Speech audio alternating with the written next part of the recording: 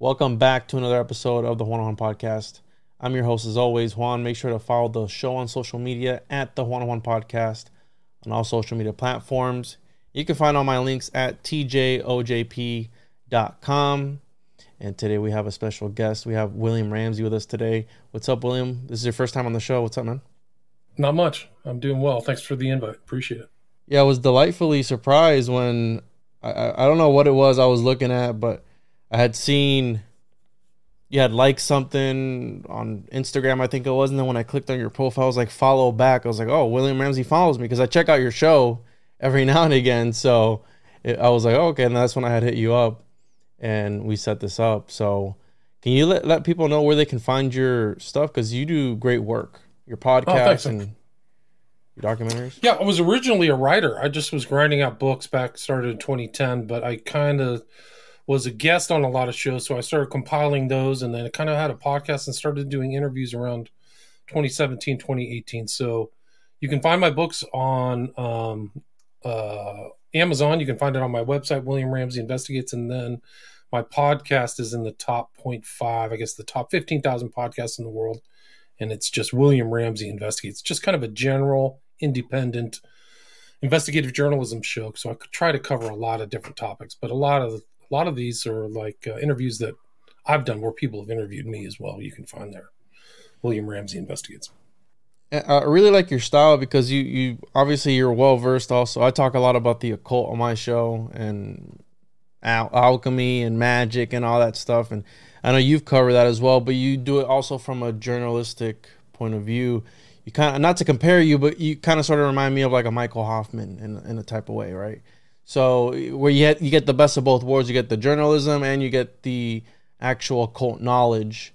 And can you tell the listeners a little bit about you, about what got you in this line, this field of journalism? I know you started writing at first, but what was that one thing that just really set you off to start wanting to dive deeper into this? 9/11. So I like to be compared to Michael Hoffman. He's a huge influence on me. His what was it? Psychological Warfare. It was Secret Societies and Psychological Warfare is a book I've read 3 or 4 times. I've interviewed him as well, but I think that's really a seminal, important piece of work up there with kind of like Program to Kill by Dave McGowan. But I was just a kind of hapless, state-educated, person who went through the system and thought they were educated, went to DC and saw a lot of people, like a lot of crazy stuff from the inside that isn't covered in the media. The media is really kind of, to me, just blatant propaganda. That's about as honest as like Pravda in Russia, state-sponsored propaganda, Mockingbird media.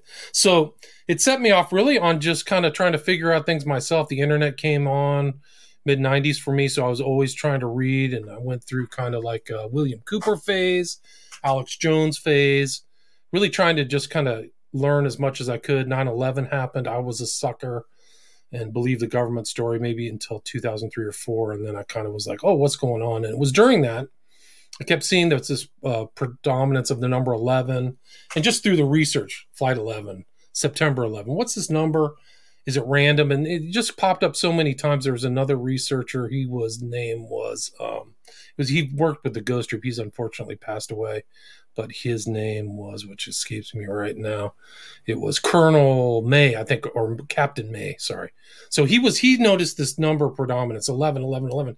He didn't understand the kind of occult significance. So it was just through research and just being a person who was willing to read a lot and kind of do his own kind of legwork, I realized that the number 11 was very important in the occult, and all these numbers led back to Crowley, 11, 93, 77, and 175, which are the numbers of the planes. But it's not just that. It's that even the Twin Towers are a giant 11. It's 110 stories. There's just so many numerical consistencies that it obviously something very sinister and under the surface was happening in this event, 9/11/2001. And so that's kind of what led me back to Crowley. So I really did a study on Crowley, and that's how ignorant I was of the occult. I listened to all this public music and the culture. I was definitely I'm part of the American culture. I grew up in Northern California, drugs and, broken home and all that stuff. And so I'm part of the system that I was in, but I didn't understand it. I didn't understand the kind of deeper things that are influencing the occult, just like simple bands and meaning. So that's kind of really why I researched it, because I wanted to understand. So I researched Crowley, and then I kind of got sidetracked and looked into the West Memphis Three, and then I researched Crowley's influence, which led to that was my third book, Children of the Beast. And then I wrote I've done 5 documentaries. I kind of did a whole 3.5 hours on the Smiley Face Killer. A lot of these things, like I just thought Crowley was a dabbler. Turns out he wasn't a dabbler. He was a very intelligent guy who dedicated his whole life to the occult and to become, Satan's chief of staff. That's really what he thought of himself. That's what he wrote in his biography. So I had these I thought the West Memphis Three were innocent. I thought that there was some kind of technicality and they got out in 2011. And then I actually read the documents and I was like, whoa, these guys are guilty at law, but there's enough evidence to convict them. And they actually pled guilty again in 2011. So I got a different side of the story from the media. And then Crowley's influence is all over the place. It just, you unfurl it. He leads up into even today, these people that you read have been influenced by Crowley, whether it's Jimmy Savile, Marina Abramovich.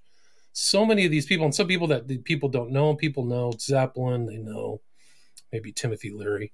But these are people having the influence on the culture and the mindscape of the world, really, on individuals. So I thought that was an important book. And then I did the S Smiley Face Killers, something that I also thought was an urban legend. I thought it was like a Bigfoot or UFO story. And then I started researching, and I actually saw this whole phenomenon take place with individuals who died. Well, the first one I followed was a young man by the name of Joey LaBute out of Columbus, Ohio. And then Dakota James in Pittsburgh, PA. And then I just was like, okay, this is real. This is a phenomenon that happens. Young men are at bars. They're being stalked. They're being abducted, later to be found either in water or near water, without water in their lungs. So they didn't drown.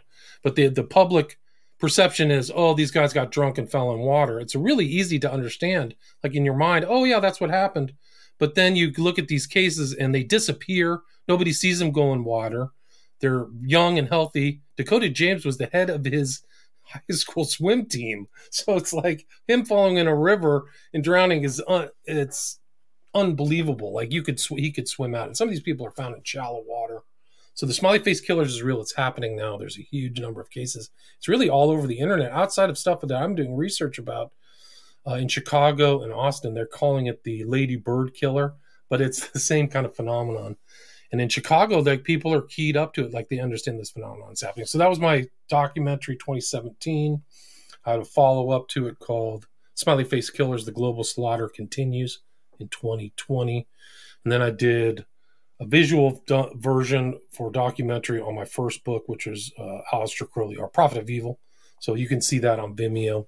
I've done an Occult Hollywood where I kind of take apart some of the symbolism in films. And I have one on Children of the Beast as well.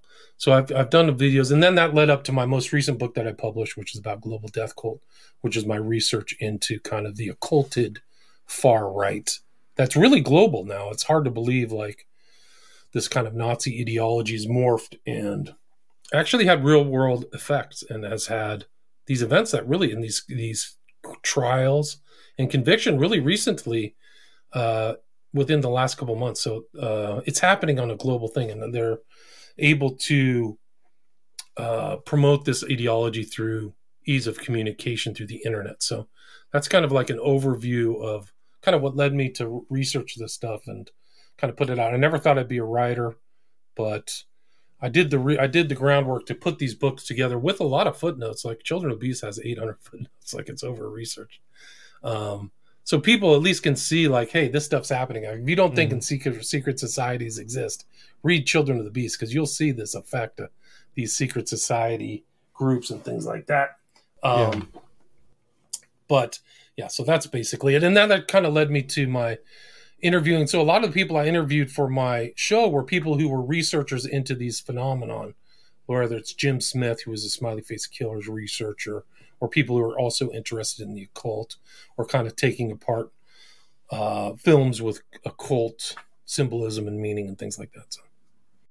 And for those that don't really believe, because that's one of the things that once you start to really peel back the layers, you start to notice the occult and everything, quite literally everything. I mean, since the beginning of time. But some people refuse to believe that, William. They refuse to open their eyes enough to read between the lines the possibility that the elites of this world, of this country, maybe perhaps are in touch with something otherworldly, something outside of reality, if you will, and they're letting that dictate their choices that they make.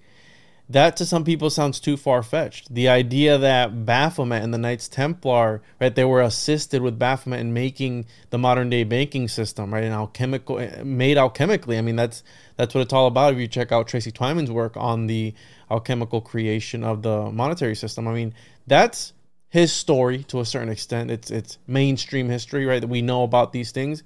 But when you start to knock at the door of the occult, some people just refuse to believe it. And I always tell everyone, I go, that's fine. You don't have to believe it. But they believe it. Your soul believes it. And they understand this idea, that they understand this concept. And I forgot what I was reading where it talked about, what book was I reading? I've read probably 3 books this month. And so I've been just jumping all over the place doing research. But it might have been Walter Bosley, because I'm going to have him on this weekend. And even he writes about the occult too, and the way that Disneyland is built on top of the 33rd, and we're going to get into all that. But just the idea that some people refuse to believe that. I mean, did you go in kind of skeptically trying to disprove that, or did you stumble across the occult being this thing? Because I think of Kabbalah, right? The what Crowley was, because I hate Crowley. I'll be honest. I hate his guts. I've looked into his work and I read a lot, and I have never encountered material that quite literally makes me sick to my stomach. Crowley's work does that for me. It quite literally makes me feel sick to where I want to throw up when white stains. Right? It gets worse than that too, but that's pretty bad. Yeah, that was like one of the first ones, and then when you encounter the other stuff, I'm like, wait a minute. And then I think that was his first book of poetry, maybe his second. Yeah, it was one of the first ones, but that was the first perverted poems that he had put out. That my introduction to it, and how you're saying once you get into the other stuff, it's like there's another one, I forgot the name of it, but there's so many of them, and people praise this guy.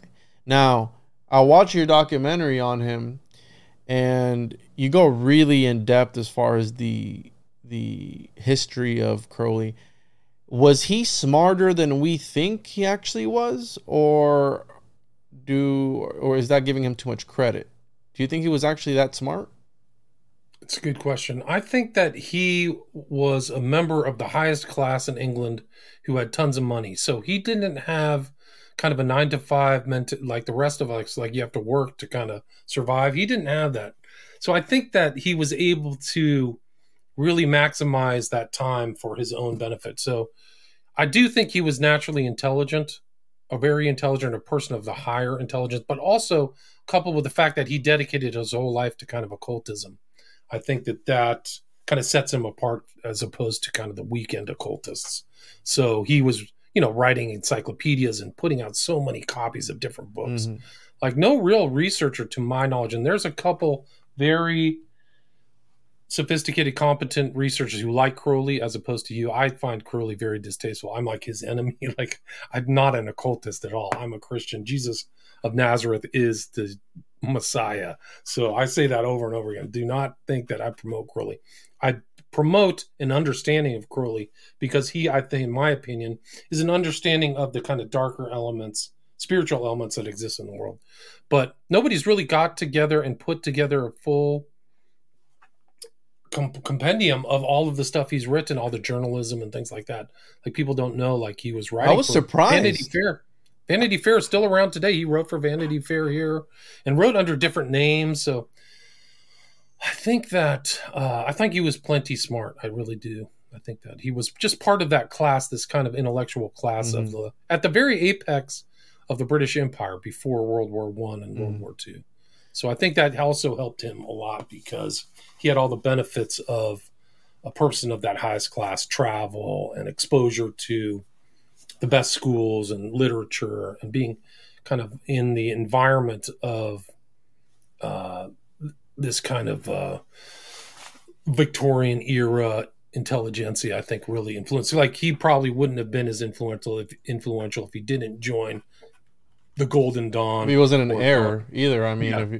if he was, and this is a very interesting time. Yeah, I was surprised when you brought up the Vanity Fair and all these different articles that he had written. I didn't even know about that, right? And I haven't covered Crowley as far as his life. I've covered Parsons in depth, and obviously he was a Crowleyan, a Crowley lover, and he was a disciple of his. Crowley called him his most important follower. They call each other father and son or something like that. They refer to as father and refer to him as son. But this time, right, the late 19th century, early 20th century, that was a weird time that with occultism, and Manly P. Hall also. I think I figured out the secret to enlightenment, William. The secret to enlightenment is have either a sugar mama like Manly P. Hall. He had a sugar mama that they passed him this inheritance over, and he inherited, and he was able to go around the world and be initiated. He writes about it in his journals. He was initiated in all these secret mystery schools,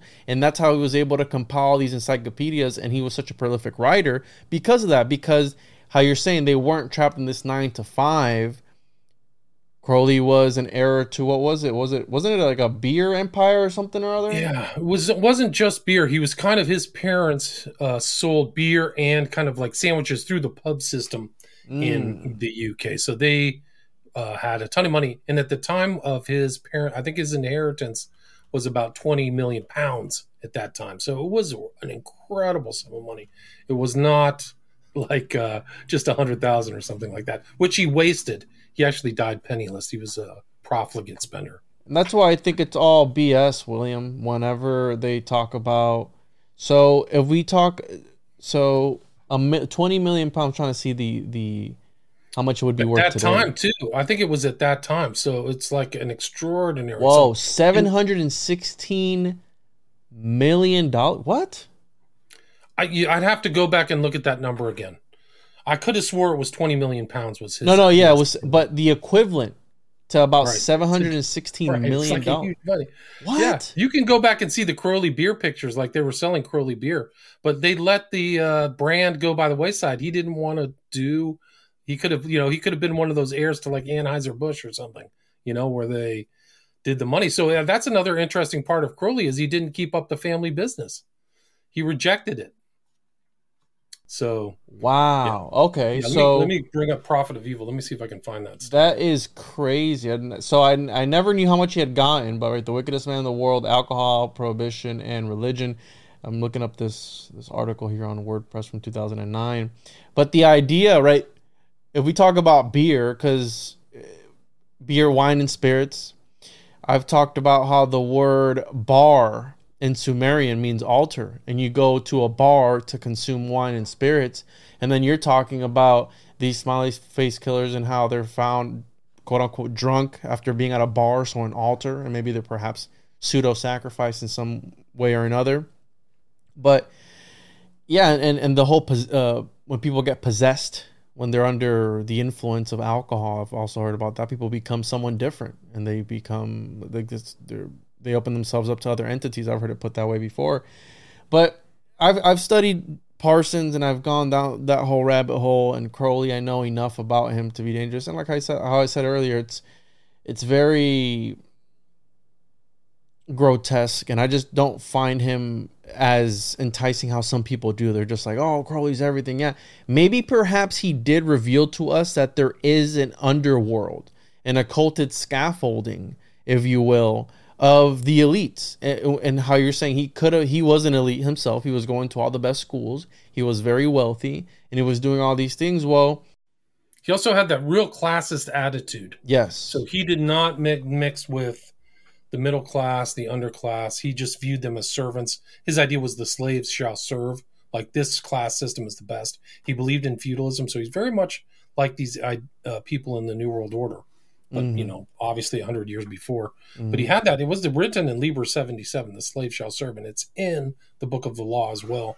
So I think it was really ingrained into his idea. And he said, have nothing to do with the muck of the mire. Find the diamonds and polish them. So that was kind of his idea. Don't waste time with, having an egalitarian sensibility with ideas or his magic. It was find the elites and polish them. And that's kind of what he did. So those are the people that he wanted to talk to, H.L. Mencken, these other kind of cognoscenti, illuminated type people. Mm-hmm. And when it comes to these numbers, I believe that is a way of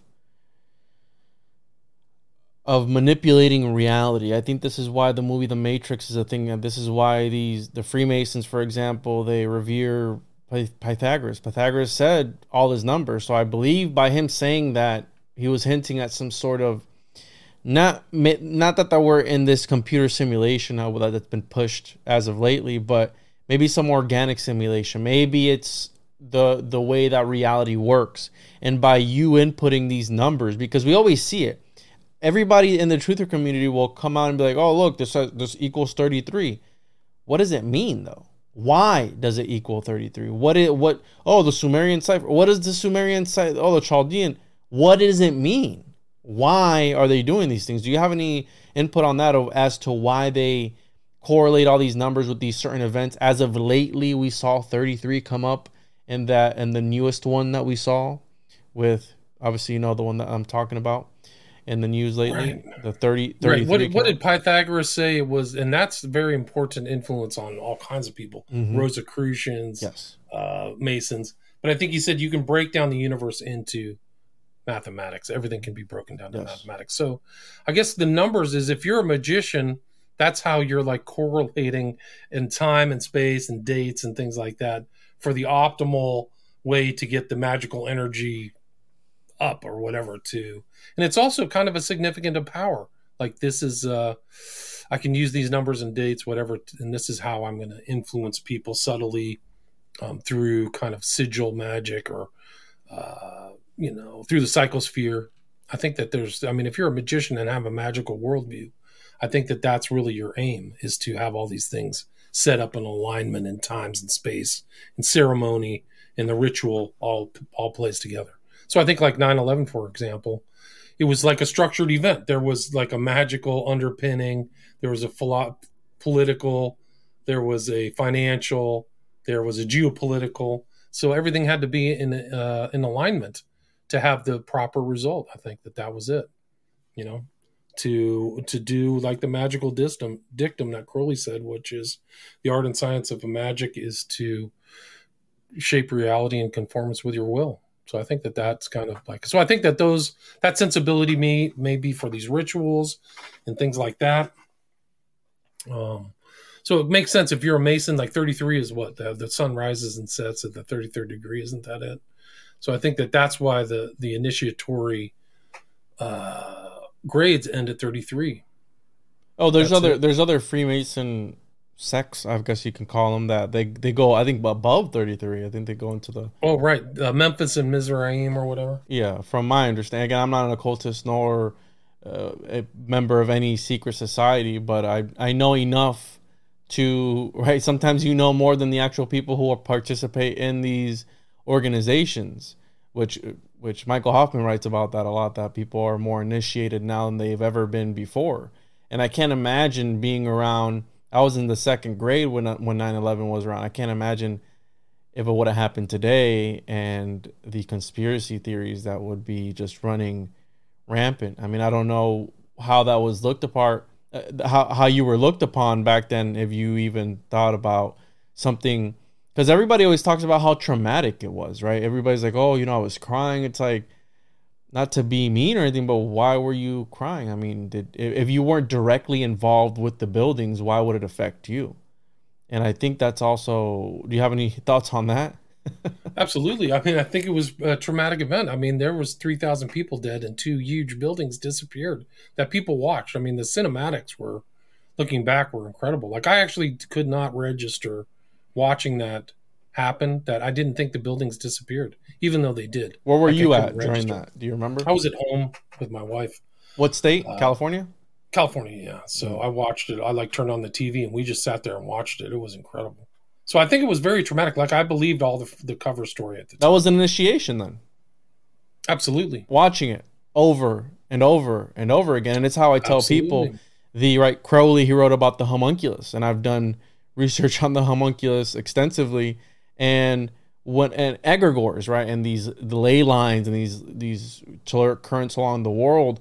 Well, when they talk about the balloons, for example, and how everybody celebrates that they shot it down, well, that was the ritual, right? If we look at the Georgia Guidestones that they were blown up, people celebrating that it was blown. It's like, no, they sealed the deal with that. That was the burning of the sigil, the blowing up of the balloon. Like they've already got everybody killed off, right? Where attention goes, energy flows. So everybody's powering these egregores, these homunculus, if you will, and they're watching this on TV. Because again, I was 7 or 8 years old. I wasn't even that old. I didn't understand really what was going on. And then obviously you get bigger and you start to question things. But that's why I always wondered that. Like, people were crying. They took us out of school because it was this whole big thing. And then the events leading up to that, we had George Bush and the kids chanting, what was it? Plane, bird, something, steel, burn, steel, something like that. Some weird stuff that when you... And bowing down. Get your book out. Everybody goes down. Like, it's incredible. When you see that, I always wonder, when they put all these things in TV, for example, you had Biden talking about the New World Order. Like, you stir people up by talking like that. So you think that you would pick another word, right? Instead of saying the New World Order. We know that they've been talking about the New World Order for forever, conspiracy theorists. And then he goes on public television and says that phrase, the New World Order, and I think it was like red in the background or something or other. And it's like, and then you see things like how you're saying, well, they're bowing down and this event happened. They tell him about it. He doesn't even react, almost as if he knew, or I don't know.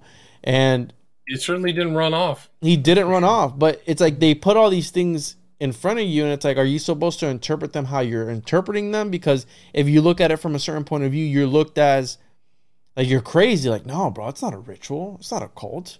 There's no way. But then you see it and you go, well, that's not normal either. It's not a normal way to behave. And it's just, how many times does it need to happen for it to not be considered a coincidence is what I'm trying to get at, William. Right. Good question. Well, I mean, I think that 9/11, who did it benefit? It certainly didn't benefit the terrorists. It certainly didn't benefit anybody in the Middle East. Who was the chief beneficiary? The military-industrial complex, the politicians, people who ran the show. The same thing happened on 9/11 that happened in COVID, right? Oh, we got to open the floodgates, spigots to money. Don't ask any questions. Give this money to them. Everybody's traumatized and terrorized. It's terrifying either way. It's terrifying if you think Osama bin Laden was able to get 19 terrorists to do incredible things with planes. Guys who, probably knew could fly a plane as well as I could. That's terrifying. The other terrifying thing is thinking that your own government did it to your own citizens. You have a total contempt for the American people. Mm-hmm. That's also that they don't give a. They probably care more for an ant farm in their kid's bedroom than the average American person. That's terrifying. That should terrify the living daylights out of you, because that actually just happened with COVID. So, yeah, and people seem to fall back in line, and it always seems like there's this. And I was raised Pentecostal Christian, so I was raised with the second coming of Christ is going to happen soon. It's going to happen. It's going to happen. You need to repent, right? The rapture is going to happen. And so that's one of the great mind controls in Christianity. It really is. They've used it. It's not just the Pentecostals. God is right around the corner. They do the same thing to the Jehovah's Witnesses. Was it Miller, the Millerites, all these guys, Seventh-day Adventists. Christ is coming. They've all got it wrong. Everybody who's made a prediction of Christ has got it wrong, and they're actually not in conformance with the Bible, because the Lord Jesus Christ said no one knows the time or date but God. Exactly. So, I was raised with that in mind. And so I'm pretty sure when 2001 happened, it was like, this is the end of the world. Like this is the world's ending right now. You know, we have this big terrorist attack. This is the world ending. We had 2020. People are saying, "Wow, the world's ending now." Or we're in the end times. Well, the first book I ever read, I got my Bible next. I always keep my Bible next to me. The first book I ever read, bro, when I was 12 years old, I think I was the book Revelation. And then I was watching your documentary, and you were talking about how Crowley loved the book Revelation because it talked about, you know, all the stuff that he references, right? The great beast and the Scarlet Woman, Mark of the Beast. He had his own Mark of the Beast. Yeah, all that stuff. And so that was the first book I ever read. And I grew up with that. My grandma is very religious, and I remember her telling me, like, "Yo, they're gonna cut your head off if you don't repent if you stay behind, they're gonna cut your head off. And the only way that you can go back up is if they cut your head off and you suffer." I'm like, I remember as a kid, I was 12 years old. I was like, "What do you mean?" You know, like I'm trying to do my best. Right. And so I grew up with that sort of how you said it was kind of like a mind control type of thing for it. But the problem with that, William, is that the same way that the occult, right, is subtly influencing reality or people's minds, I call the Bible, for example, since it was ever made, I've dubbed it interdimensional literature, where it's these books that affect people's realities. And the problem with that is that right now you have people who are living that, right? They're living that reality. So there's like a clashing of realities going on all at once. You have what's really happening. You have people's perceived realities in their reality tunnels. And then you have whatever other reality tunnel that the media is trying to push these people in. So you got people pretty much running around. It's like how it says in the Bible. It's a spirit. It's not a war against the flesh and blood, right? It's a spiritual war. Ephesians 6:12, yeah. Ephesians 6:12. So I agree. And that's interesting that you use the term reality. Like everybody has a different reality. Some people have a biblical worldview. It's not as popular as it used to be. But some people are evolution. There's nothing. The universe is meaningless. So... And the real question is like, how are those realities enforced? And some of these Christian churches are just as bad a cult as Scientology. So you got to really watch out. And that's a way to keep the crew in line. You know, Christ is coming tomorrow. You better get to church, work harder. Your tithings, don't forget the tithings. Yeah, don't forget the tithing. The 10%. Yeah, they have it down. Some of these leaders, these so-called Christian leaders, are really good at controlling their flock, I think. This is where I got, when his mother passed away, Emily, she gave an estate value today at roughly $7.5 million in today's currency. Really? So it was decent sized. Wasn't as much as I had. $7.5 million today. I mean, with the 7.5 million pounds, right? So it's like $14 million. What's the exchange? Okay. Yeah. It's still decent. I would be happy with $14 million. So it's $9.3 million US dollars today.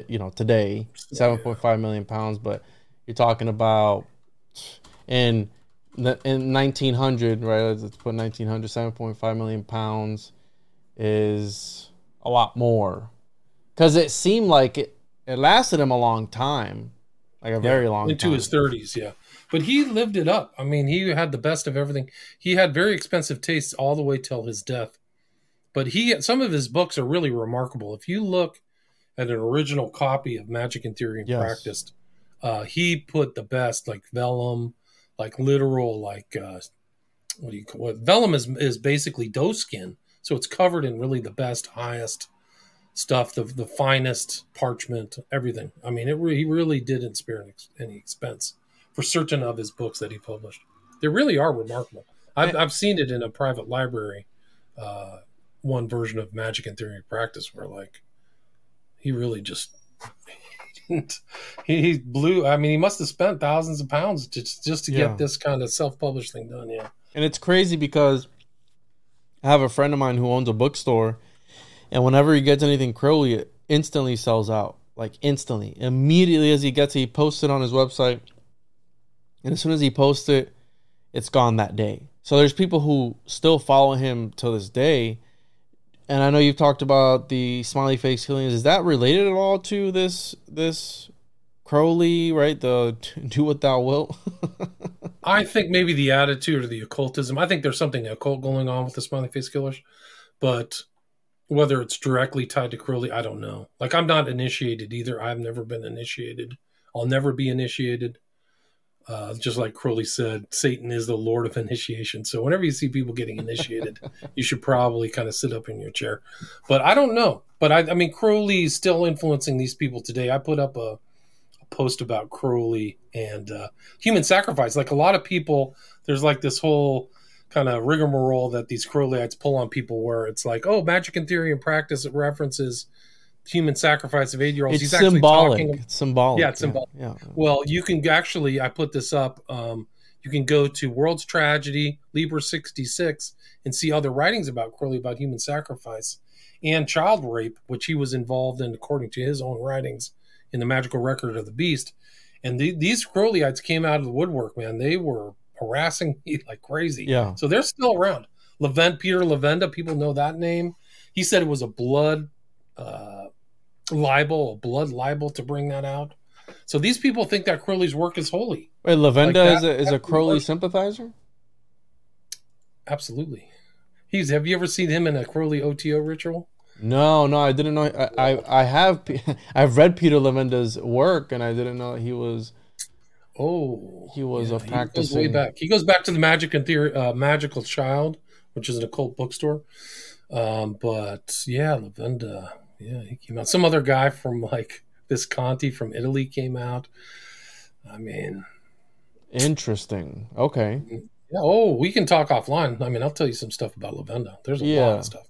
Yeah, no, yeah, we could talk about that because No, he was in some secret society. He wasn't actually a named person, but he was in this kind of like OTO ritual. I can probably pull it up. Let me see if I can find it. Yeah, because I have a couple of his books actually in my bookshelf.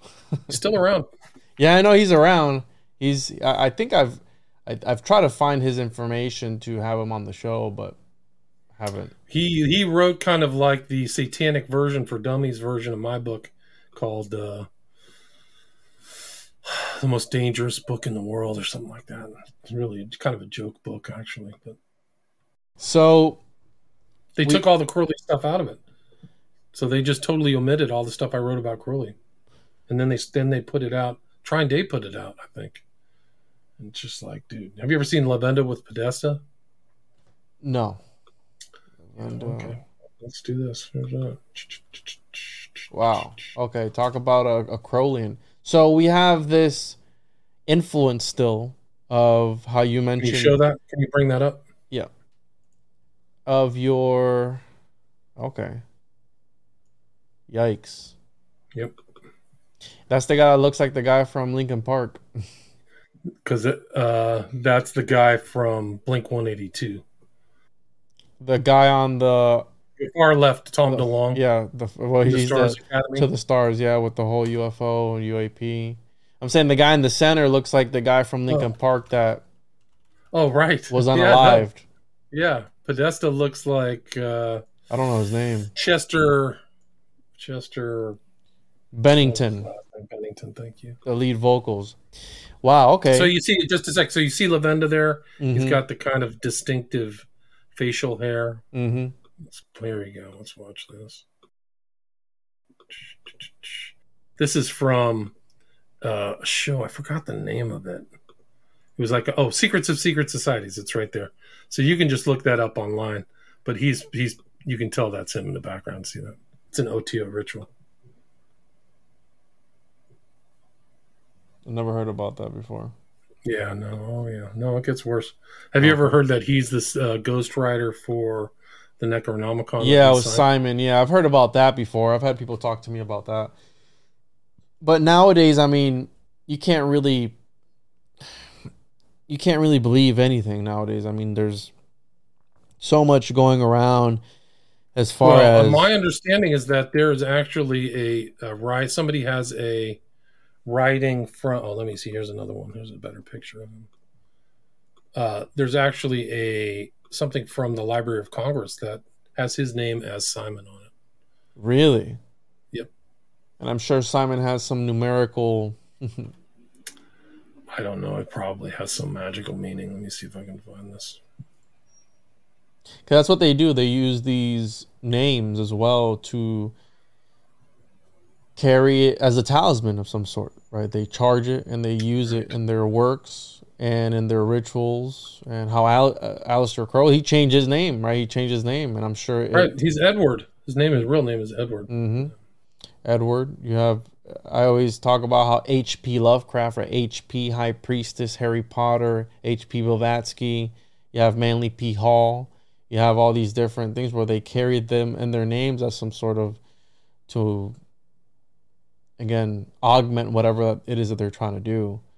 And as long as they believe it, because I think that it's all, I like the way that my friend talks about, because you have Crowley talking about the Goetia and how it's aspects of your own mind, aspects of your own psyche in a way. And the way that my friend puts it, he says, magic is a way of convincing yourself, almost sort of brainwashing yourself into believing whatever it is that you're trying to achieve. Therefore, it is true and it does actually happen, right? Because I think was it Crowley that talked about the supernatural. It's not supernatural, or did he talk about? He did something like the psychology that you just mentioned. Yeah, I don't remember exactly what it is. Let me see. Here's this. This is the thing. I don't know if this is a real story, but this is the certificate of registration for Lavenda. Supposedly, somebody sent me this. The Gates of the Necronomicon, and then it has Simon C.O. HarperCollins Publishers, but I think Lavenda's name is on here somewhere. Yeah, Peter Lavenda, whose pseudonym is Simon. So that's from Copyright Office, supposedly. Interesting. Yeah, I recently read one of his books, and I'm going over the Dark Lord again because I'm doing some research on that, and Kenneth Grant. Yeah, he would know. He would know about that because you're saying they're initiated into these mystery schools and these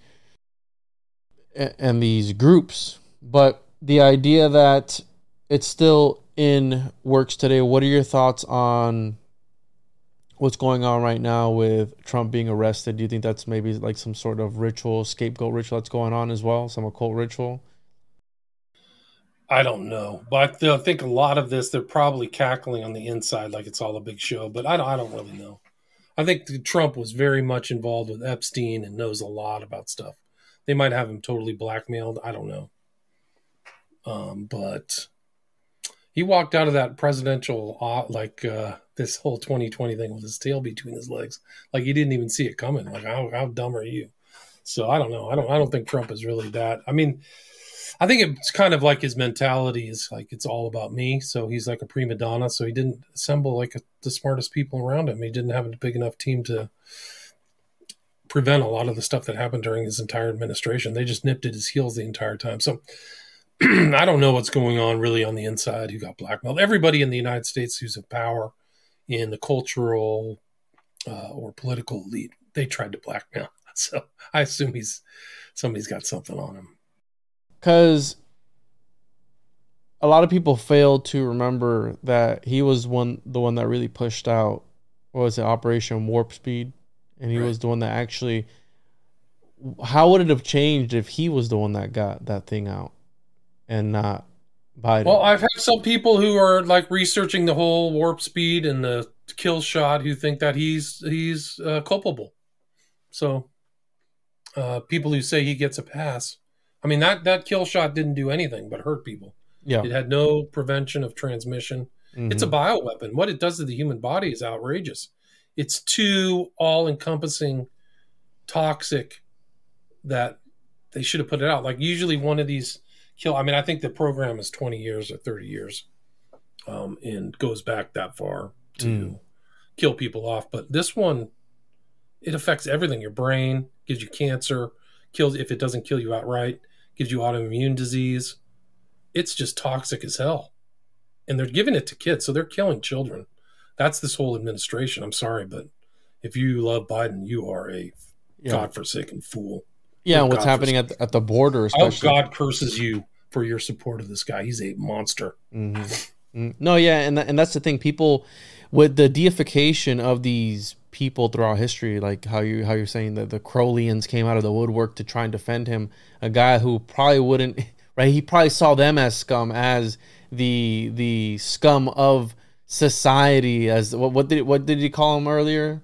The peasants will work or something or other. What'd you say? Oh yeah, slaves shall serve. The slaves, he probably saw them as that, and now they're worshiping him, and that's the problem with politics today. You have this polarization, which is also, I think, part of this initiation, if you will, this system where they polarize people and they put them in the left or the right, and they do all these things, and you start to worship your deity within that side. So my guy is Trump, and my guy is Biden, and then my guy was. What's that other guy with he would always talk about the millionaires, and then when he AOC, I don't know which one is it today. The gray-haired guy, I forget his name, Bernie. He's talking. Bernie, oh right. We got to go after the millionaires, and it's like now he's such an obvious con man. He has 2 houses. He drives around in a Ferrari. Really? He's totally sold out. Yeah. You ever seen him in a Ferrari? No, Bernie. Yeah. Let me see if I can find that picture. Bernie. Like these people are easily duped.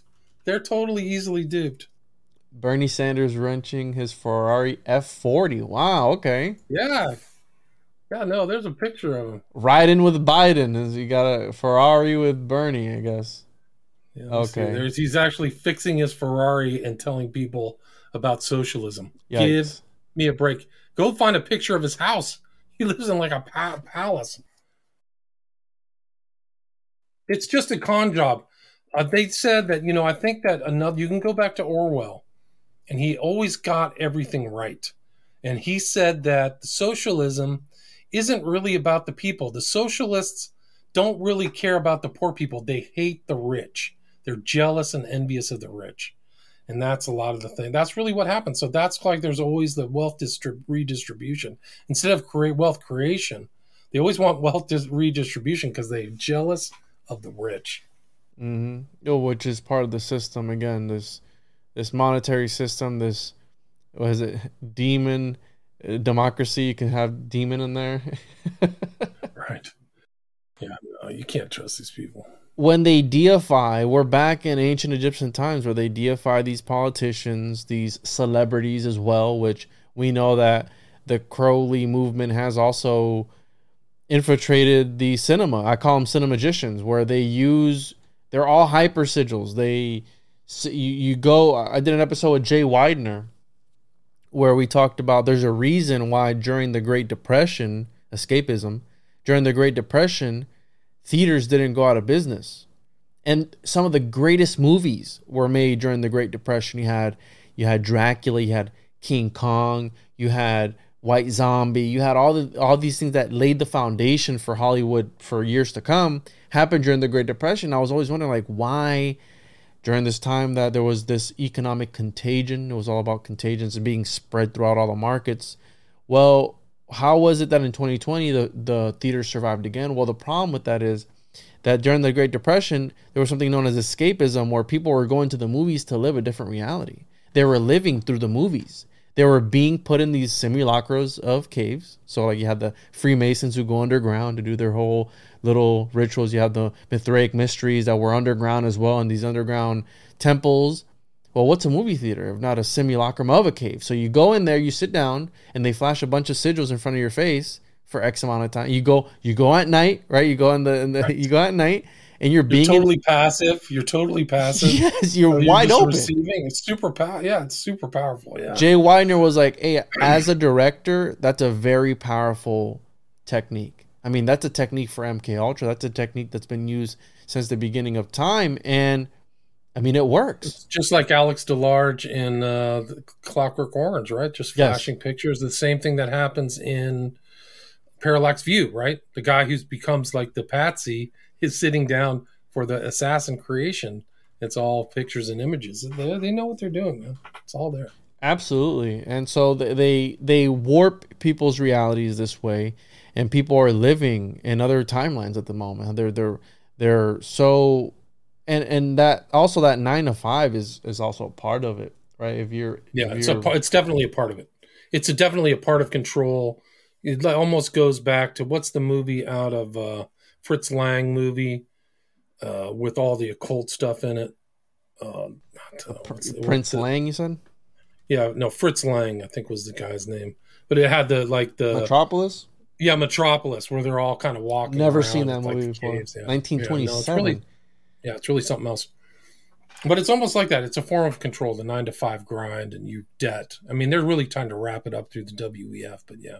Yeah, because we have don't have that time to think. And go, I mean, you and I understand, I can sense the stuff you read, Hoffman and Twyman, of Lavenda. Go talk to some people at like a bar. You can talk to like that. It just glaze over. Yeah. If you don't, I mean, I've talked to people, they can only self-reference sports.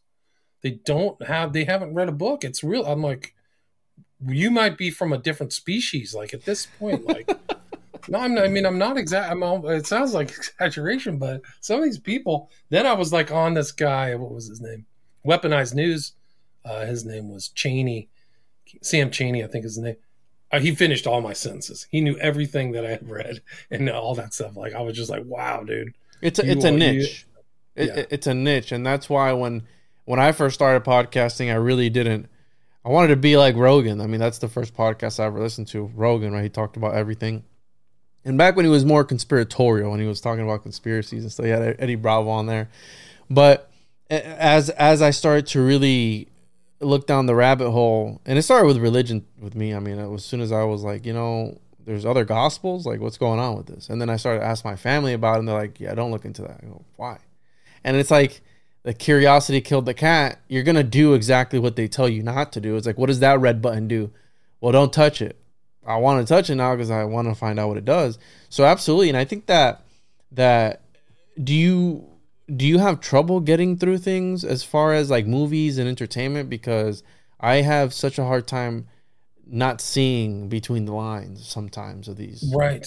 I've definitely have a much more critical view of what I watch. Like before, when I was a kid, you just sit down in front of the boob tube and let it come. Like I barely ever watch TV. I'm usually in front of my computer trying to select stuff and see stuff that I find interesting. Mm-hmm. So I'm a much more active participant. Mm-hmm. I feel like I'm not getting hypnotized. Like I was definitely hypnotized 30 years ago.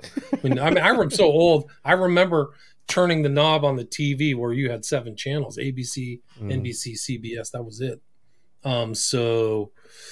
But yeah, I watch films much, the symbology, what they're trying, the subtext, all that stuff. Like White Noise was incredible. Like I didn't know how deep it was. That movie is incredible. Like so were the ladies coming out of the TV? White Noise was a Netflix movie based upon a Tom DeLillo book, White Noise. But just how kind of what a profound critique it is of consumerism in America. The latest society. One, right? 2022? Yeah, correct. I started watching and I couldn't finish it.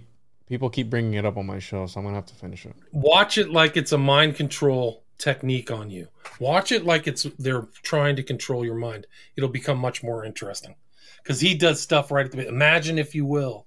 He's definitely trying to get you to create images in your brain. It's really incredible. Visualizing, which is part of... but that's very important. Americans are being subjected to heavy-duty MK Ultra mind control all the time.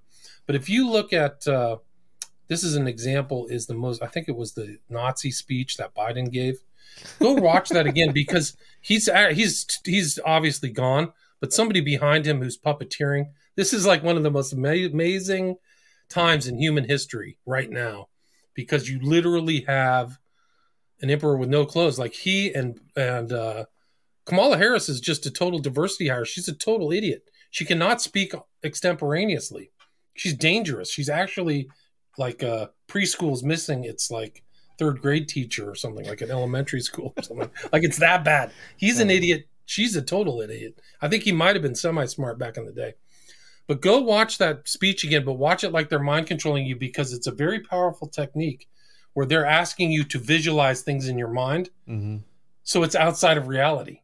So like, yeah, watch that speech, but watch it with like, oh, this guy's trying to really rape my brain. And it becomes even more important, more interesting. And it goes back really, I just actually posted something called Brain Warfare. It was from 1953 by Alan Dulles. It was 3 days before MK Ultra started. I just read the whole thing into the thing. It was a speech that he gave to alumni at Princeton. 1953. That's when and literally 3 days later, he walked over to Sidney Gottlieb, this kind of like poisoner in chief, according to Stephen Kinzer's book. And they started all the 149 sub-projects of MK Ultra in a warfare mentality. But you have to see some of these recent speeches by Biden, because he's just repeating this kind of mind control stuff. Whenever somebody's suggesting to you to put things into your imagery, it's very profound, because it's not you seeing externally. They're trying to subjectify your ideas, and they're doing it through Biden's speeches. Like, it's incredible. So it's off the charts. Let me see if I can find it. We talked about Crowley at the beginning, giving him more credit than credit is due, because what if he actually was as smart as people make him out to be?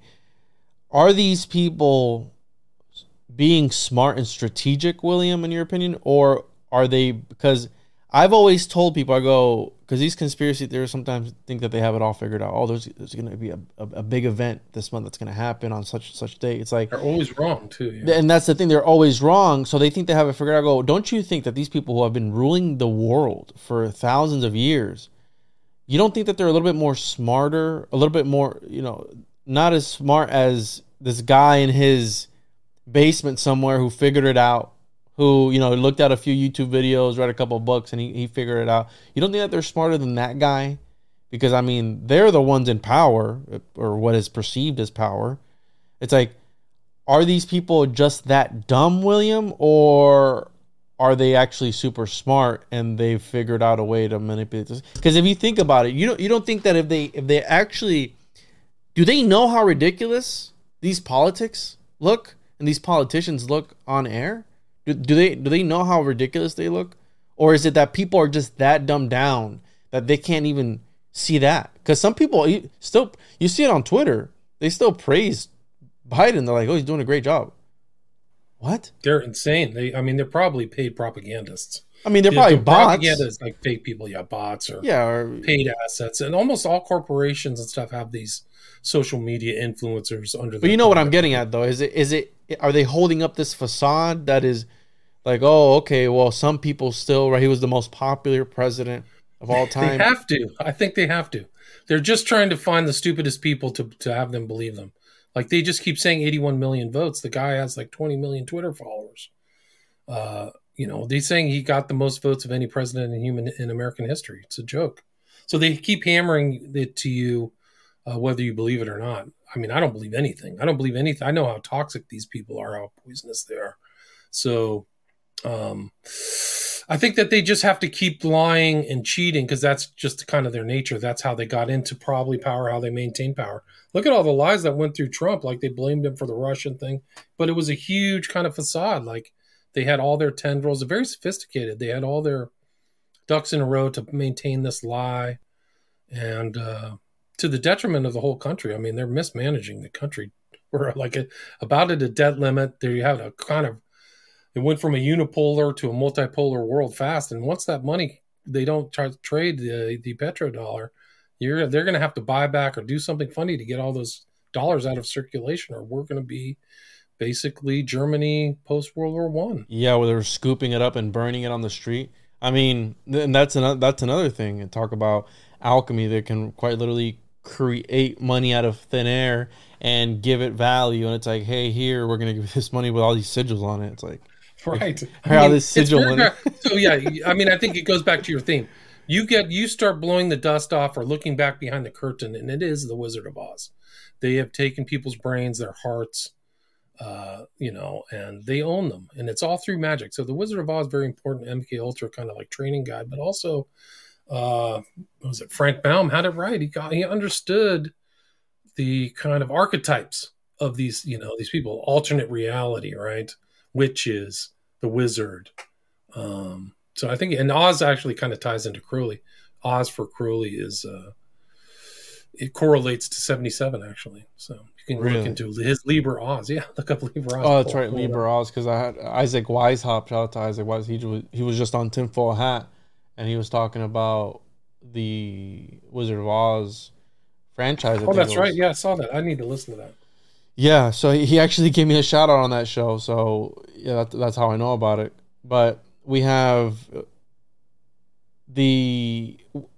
Do you have any tips or tricks, William, from your experience as to what should we do? Because I've always told people, play the system to your benefit, right? Be a part of the system, but be aware that you're in the system. So as long as you're aware and you have that, right, you break down that fourth wall type of thing. If you know that you're in the system, they kind of have less control over you, because how we've been talking about, we watch all these things, and I mean, I watch cartoons with my son, right?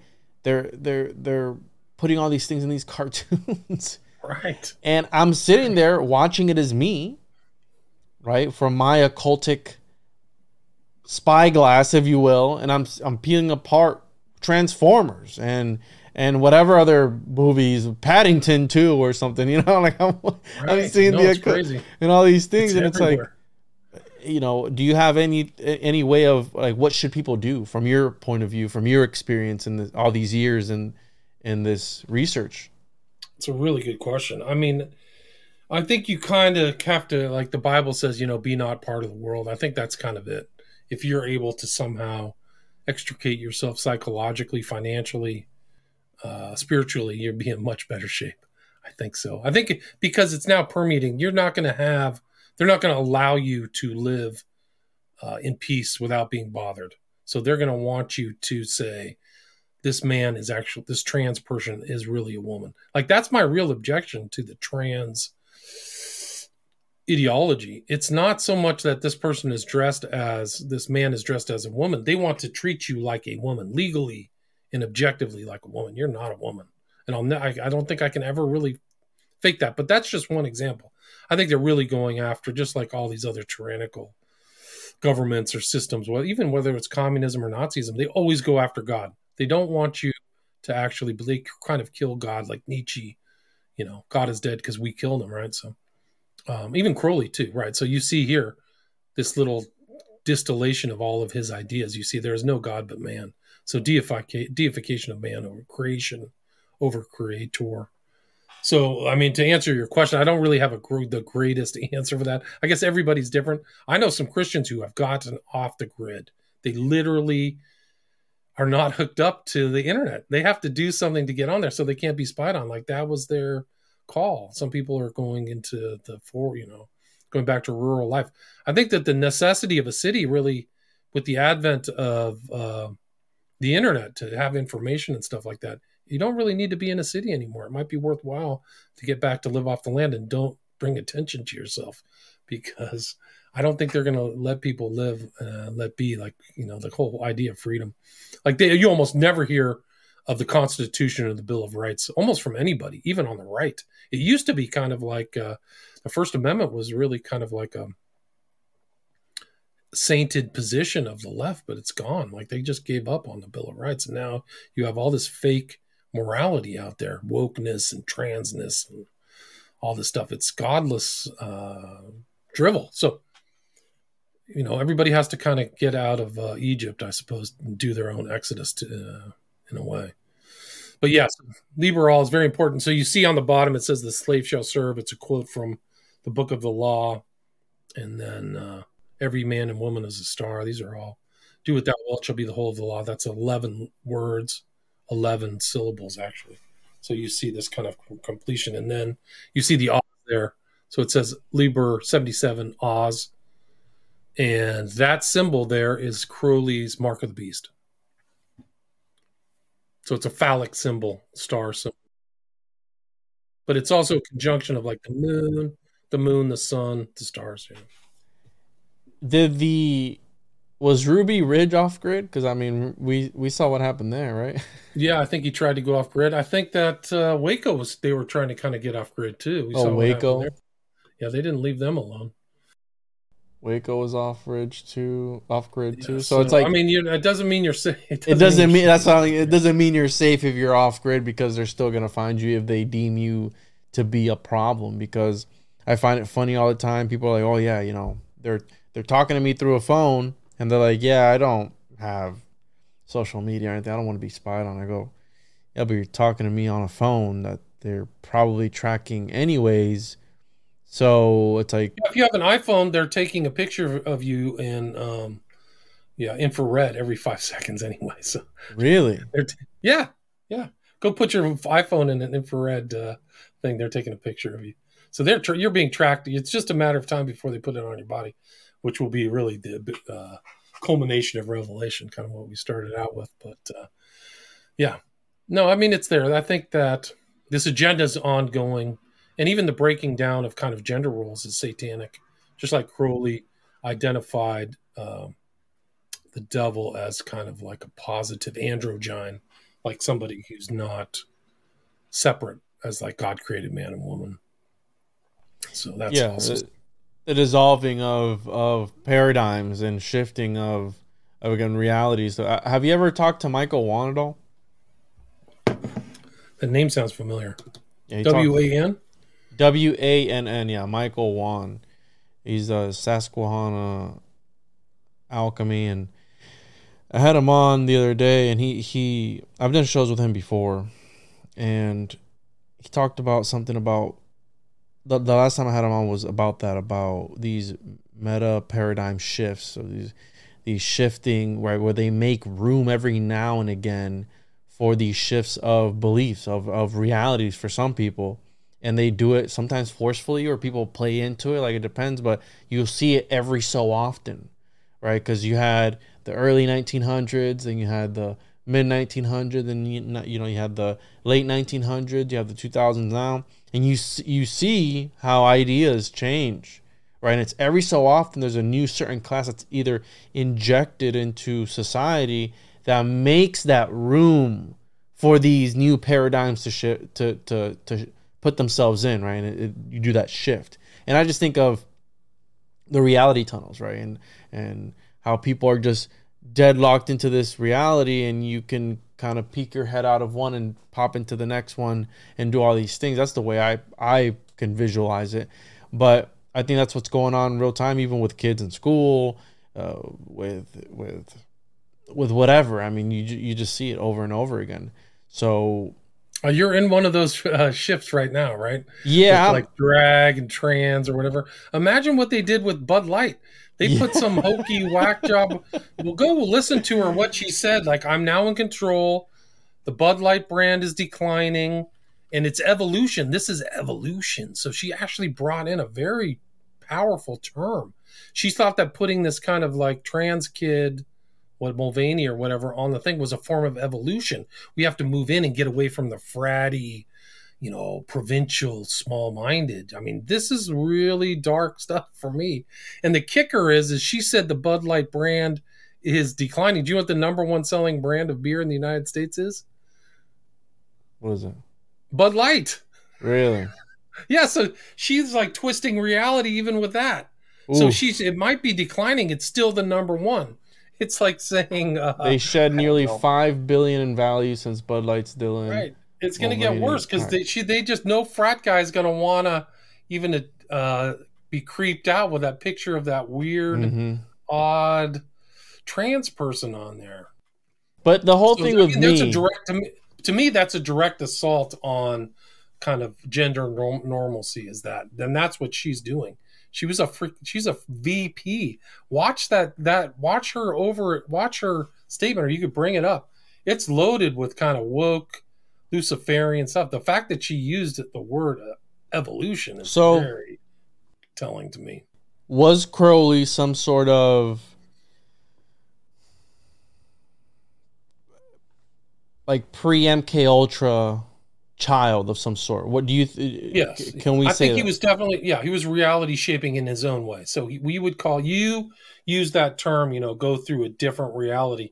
He would say bringing on the child of Horus, or right. So it would be this, and actually Hitler too was actually an aeonic change type person. Like, he wanted 1,000-year Reich.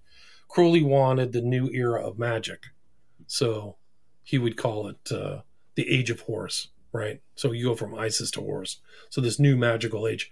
And he called it the birth of the child. So he saw the birth of the child actually taking place in the 60s, which is really prescient in his sense, because the 60s really was a reality change, right? You went from this post-World War Yes. II stability, sexual liberation. You had that was why they thought Parsons succeeded, because it was that that's what they wanted, the sexual liberation of women and society, and how you said, right?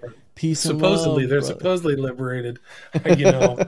I mean, that's the whole thing, and drugs and everything, and promoted by Leary, who was carrying on their tradition of Crowley, and Hubbard was a Crowley lover too. So yes, you see this kind of yeah.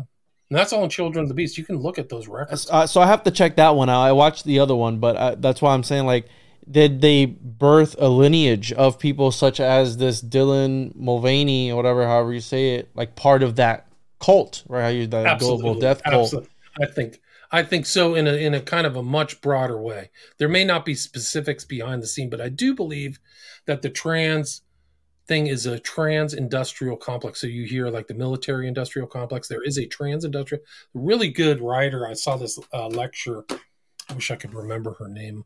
She's a feminist, and from a feminist point of view, but she goes back and looks at some of these guys who are like promoting this. They're very wealthy guys. What is it? The Pritzker family are donating and supporting this cultural change. So these are, I mean, to me, in my mind, these are like the emissaries of the devil, like they're evil people. But we're even putting out their authors of confusion, just like Satan, right? Are they doing that? Are they doing it consciously though, William? Or are they doing it subconsciously? So. You think they're doing it consciously? They're not. I think they're consciously doing it in a subconscious way. So I think that they're trying to influence everybody's subconscious.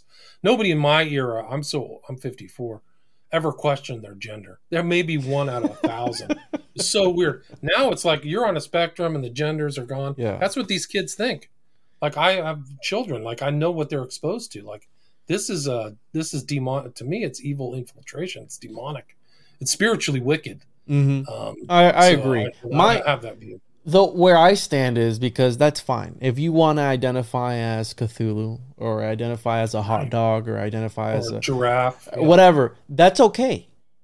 But don't force your ideologies on me. You know what I'm saying? Like, stay in your lane, keep the kids out of it, because that's my whole thing, right? And we had the Dalai Lama incident that happened this week, and right, just keep the kids out of it. That's where I say whatever happens between two consenting adults, right? Because Crowley was a homosexual, which is it's okay if you're homosexual. I would say he's bisexual, yeah. Bisexual, right? But he wanted to, from being repressed as a boy through the religion, he wanted to explore after he had it, which is fine.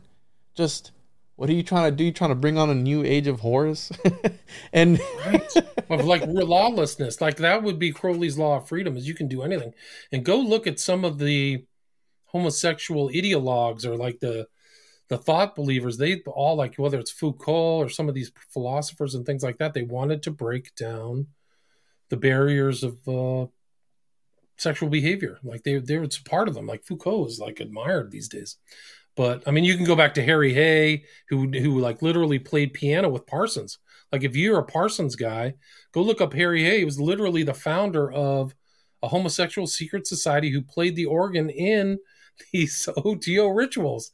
So he was at that place. Like there's a famous picture of Parsons, the founder of the gay rights movement, was like playing piano for that guy. American like gay rights activist, communist, and labor advocate. He was the co-founder of the Mattachine Society, the first sustained gay rights group in the United States, as well as the Radical Fairies, a loosely affiliated gay spiritual movement. That admired Crowley, that they have Crowley as like one of their ideas, because Crowley, you could just, it's another, I'm a god, I can reshape reality. There's no external reality. I can just say what I want. But one of the things, just to add to kind of what you said, like the problem is these people are going to reshape reality, but say that should be legal. So the reshaping of reality is actually putting a dude with his own genitals into a women's competition, right? Like for me, that was a huge mistake for all the college administrators and everybody in the kind of any position of authority in any school or administrative body to allow a man to compete against a woman. You failed, because that is a man. So they need, I've said this on other shows, they need to add another referee and a shrink. So there'll be a referee to administrate the sport, another referee to determine whether the biological anatomy is a man or a woman, and then a psychiatrist to see what this person's doing, because they shouldn't be there. And they should have, if you want to have like a trans competition, you should just have your separate trans competition. You're not a woman. You're a dude. You've had testosterone, a whole different bunch of hormones, much different than women who have all kinds of different hormones than men. You've had the difference. And the women have much better skills at certain things than men. There's no question. But you've had this whole testosterone going through your body. So you're just totally different. There's no way you're a woman. You'll never be a woman in my mind. And I'll never change that opinion. Those men are men who dress up like women. There's whole like comedy shows and bits of dudes dressed up like women. Yeah. I think there was a movie like Some Like It Hot with Lemon and Jack Curtis with Marilyn Monroe. It's funny. They're dressed up like women. Okay. But they're men. Like, I'm not going to say that's a woman. That's a guy with lipstick and wearing a dress and heels. Are they or are they not succeeding, William, in this? Oh, I think they've already succeeded. I think if you can get a dude into a woman's competition, you've succeeded. And they had that whole thing at San Francisco State, this poor girl who's like, hey, these are men. I'm competing against men. They've ruined the sport. She's right. And those people they keep saying trans rights are human rights. Like, I don't have any problem with that, because that's not the issue. That's actually a deflection and a misapplication of a phrase. Like, I don't have a problem with that kind of dictum. It's not the point. The point is that that person is a biological male who still has his genitals, and he's in with a woman. And you're just saying you can adjust reality to that. And that's a mistake. It's actually an assault upon reality. It's literally an assault upon reality. I had this guy, J.J. Dawson, who wrote that. He said, it's not a matter of culture war. It's a hill to die on. Like, this is it. Like, because if they can just redefine reality, then we're all screwed. Like, imagine somebody who's redefining reality in position of power in the Biden administration. The Biden administration specifically stated that trans rights are the soul of America. They just came out and said that. I don't think Biden came up with it, but so that's the soul of America. You also had a soul of America speech where the MAGA Republicans were the danger. And then you're adding to this kind of the soul of America is some kind of gender dysphoria where people can't determine their gender or they make it up on the daily. Like, no, this is a disaster. It's a circus. It's a circus show. It's a circus. It's full of freaks. I mean, that's a freak show. It's a freak show. I mean, that's exactly what it is. And I don't know. It feels like it's been spiraling out of control for a while now. And it's like, where does it stop and where does it even begin? Because it's like, it makes a lot of sense what Michael Juan's telling you. This is the push for that new paradigm shift. This is that new reality to know that we're going to enter as a collective conscious. And we're going to dip right into that. And it's like, you either reform to that, or you either bend the knee, or you're outcasted. I mean, that's essentially what it is. That's the paradigm that they want. It's not get along and go along. It's either you're with us or we're going to attack you. So these trans guys are like beating up women. There was this whole thing in New Zealand. There was this girl who supposedly shot people up at a Christian school, killed 6 people because of so-called oppression. And it's interesting to go after as like a specific Christian school. So the Christians are the one really keeping us down. Like, you can go act like a woman. I don't mind if you dress up as a girl and it's interesting too, because it's not the other way around. There's the men are dressing up in women and invading women's spaces, but the biological females, very few of them dress up with men and they don't go into the male spaces.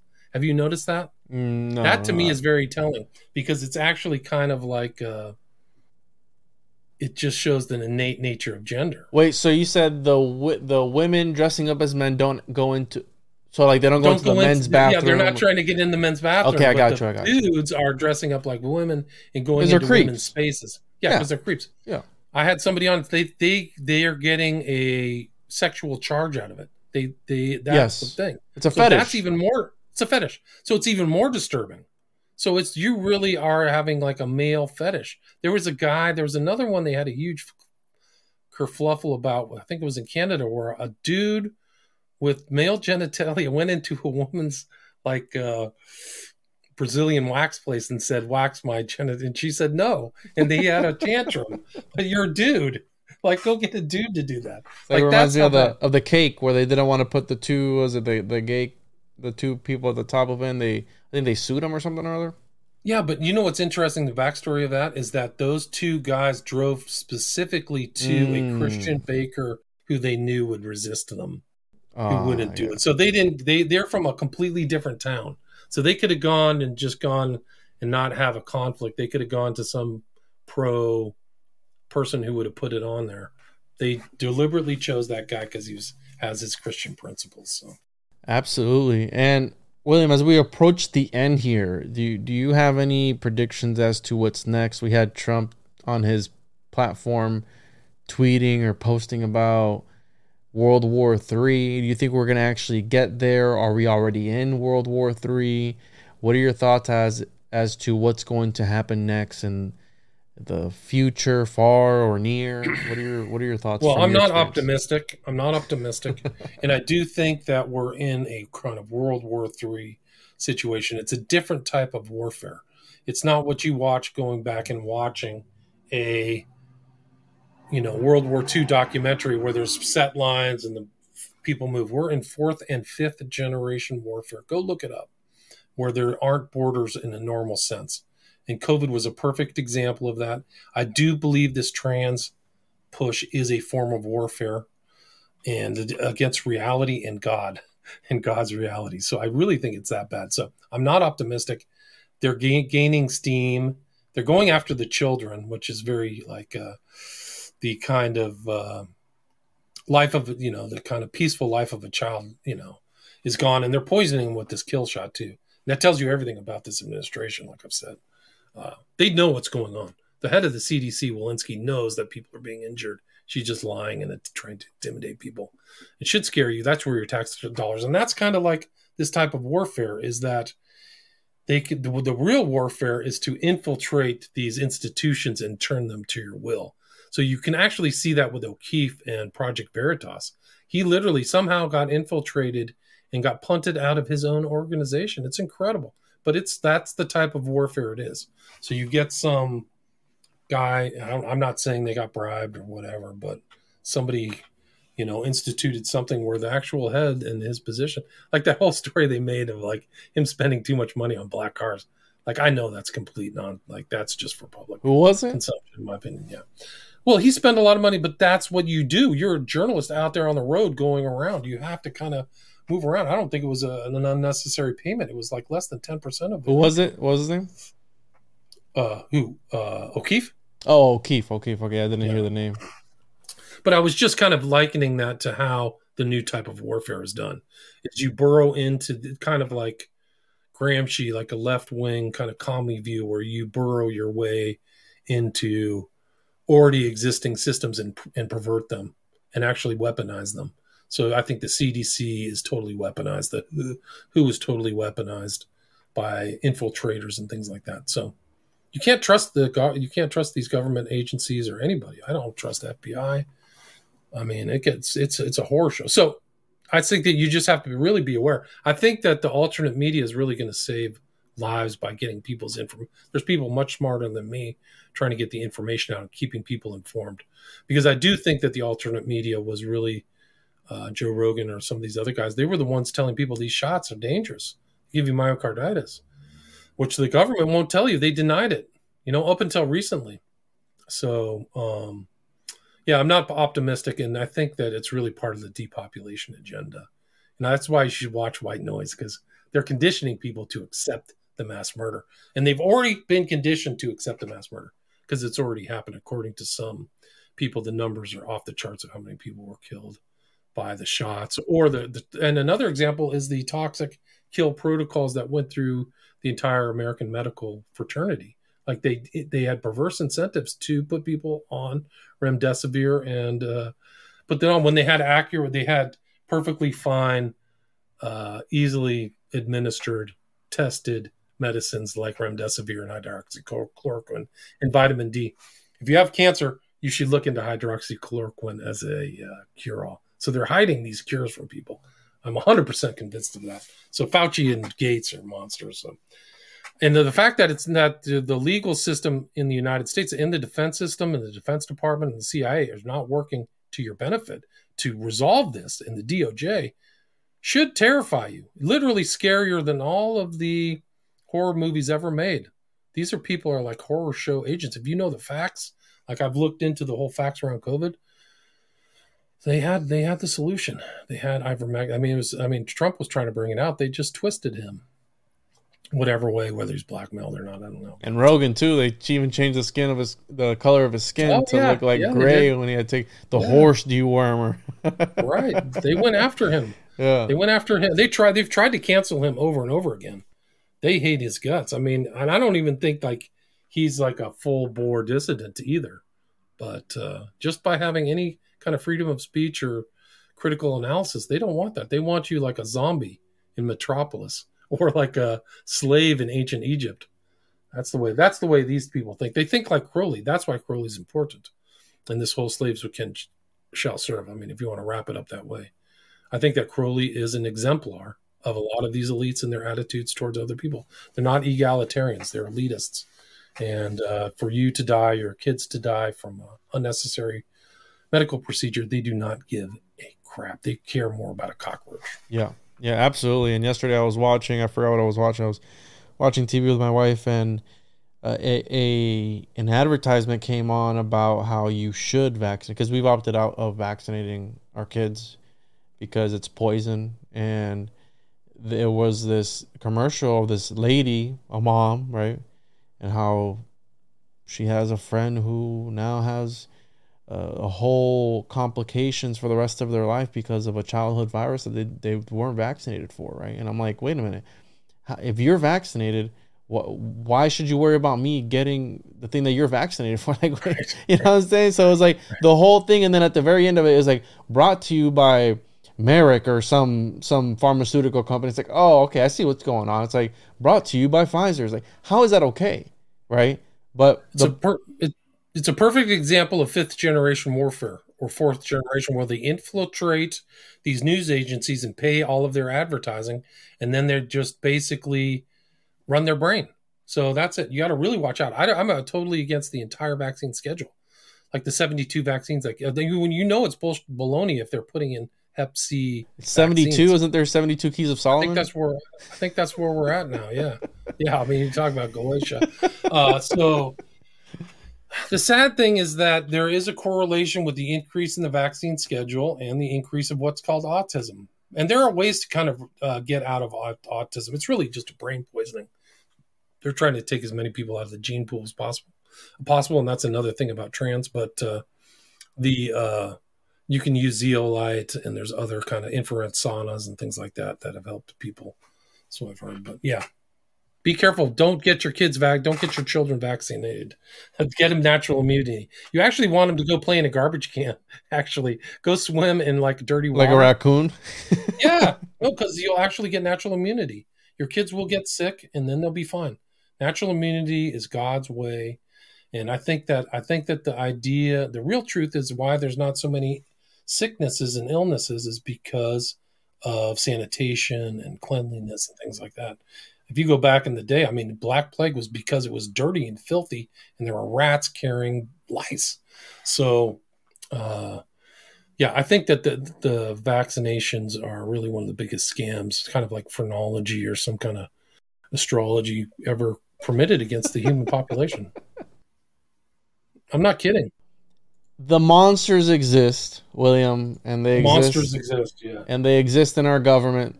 They're gonna the scum is probably gonna continue to exist, but as long as you're able to, right? If you're listening to this podcast, you're probably a step ahead of the game because you're in the realm of things where you're trying to de-occult things and see through the BS that these elites put in front of us, and you're able to read through the lines somewhat. Because I think that's I think that's why podcasts are so important, because for the most part, until further notice, they're uncensorable, right? They can deplatform you, but the message will always stay in the airwaves, right? The RSS feed is eternal. So as long as you have a Podcasting 2.0 app, you can always get the Juan podcast. And William, this was awesome. Really enjoyed our talk. where can people find you one more time for my listeners if they want to read your work? My work, you can buy signed copies through WilliamRamseyInvestigates.com. You can buy my books through Amazon, and my films are on Vimeo. If you're more of a visual learner, you can hear me drone on about all my books and SFK on Vimeo. And then I'll have over 900 episodes on my podcast, William Ramsey Investigates, independent, and I cover a lot of different subjects. William, appreciate you taking the time to speak with me today. I really enjoyed this.